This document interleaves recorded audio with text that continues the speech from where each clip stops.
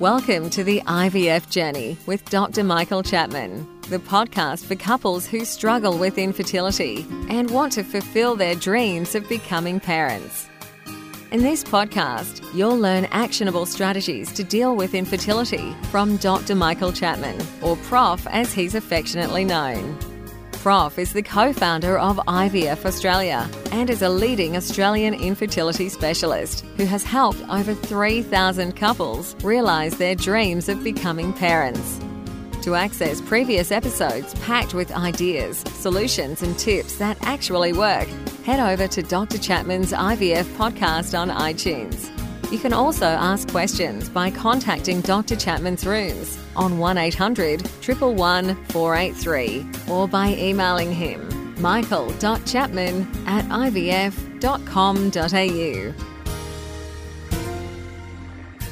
That first cry of a baby born after the long journey of IVF remains one of the most beautiful experiences in the world. As an obstetrician and an IVF specialist, I've had the privilege of experiencing this over many thousands of times in my long career, but I still remain moved by each baby's first cry. It signifies the end of a long journey and the beginning of a new life. This is Professor Michael Chapman, co-founder of IVF Australia and host of the IVF Journey podcast. Thanks for tuning in. To access all the previous episodes, head over to my website www.theivfjourney.com and select IVF Journey Podcast from the navigation menu. You'll also be able to find the various services that we provide at IVF Australia. Every day the newspapers look for stories about IVF. We seem to be very, very popular. Either people criticising IVF or looking for bizarre stories associated with the technology that has been now around for 40 years. There'll be a lot of stories in the next month or so as Louise Brown, the first IVF baby, turns 40. I understand she's even got an agent to deal with her fame. So, in the recent newspapers, there's an article out of the States about a woman that had just given birth with a donor embryo. That's not particularly newsworthy, but what we discover as we read on is that the embryo was frozen in the year that she was actually born herself. So the embryo was frozen in 1992. The parents of that embryo had their babies and had a spare embryo, but never thought it, dispose of it, and it sat there. They obviously gave permission for it then to be donated, and the recipient was 25 years old and delivered a baby that could have been her best friend. Newsworthy, but not particularly scientifically clever, other than proving that once you freeze an embryo, it is there potentially forever.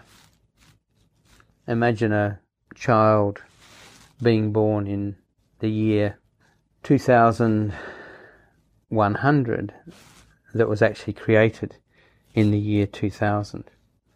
I suspect it might happen because parents are reluctant to dispose of embryos.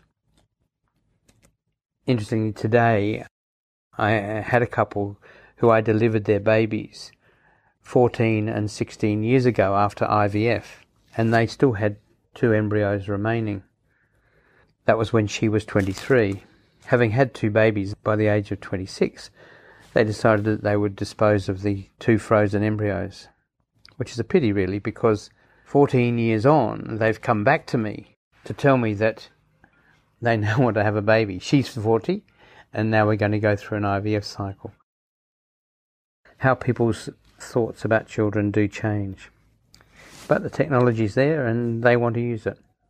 There's also a story in the newspapers recently, a baby being born to a late 40s Chinese woman who happens to be the mother of a set of parents who had embryos frozen, but unfortunately they died.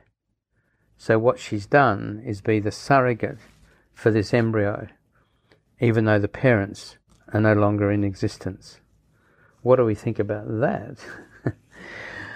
Certainly caused a bit of stir in the world media. We keep on getting situations that really are quite abnormal. Women in their 70s having children. It's all technically possible, technologically possible. Is it moral or ethically correct? A woman in Melbourne who went to India and had a baby at the age of 70. She can afford it. Her husband is a retired surgeon. It turns out that her daughter, aged in her late 40s, was incredibly supportive and is quite comfortable about becoming the carer in the long term for that child. But is it right? Well, they did all the right things in some senses, and a child will certainly never lack support, both financial and emotional. But turning up to kindergarten with your 75-year-old mother is just a bit bizarre. But that's what technology brings us. And don't forget that you can access all the previous episodes by going to our website www.theivfjourney.com and select IVF Journey Podcast from the navigation menu. Thank you for listening to the IVF Journey with Dr. Michael Chapman, the podcast which helps couples negotiate their way through the IVF journey, all the way to parenthood. You can also ask questions by contacting Dr. Chapman's rooms on 1800 111 483 or by emailing him michael.chapman@ivf.com.au.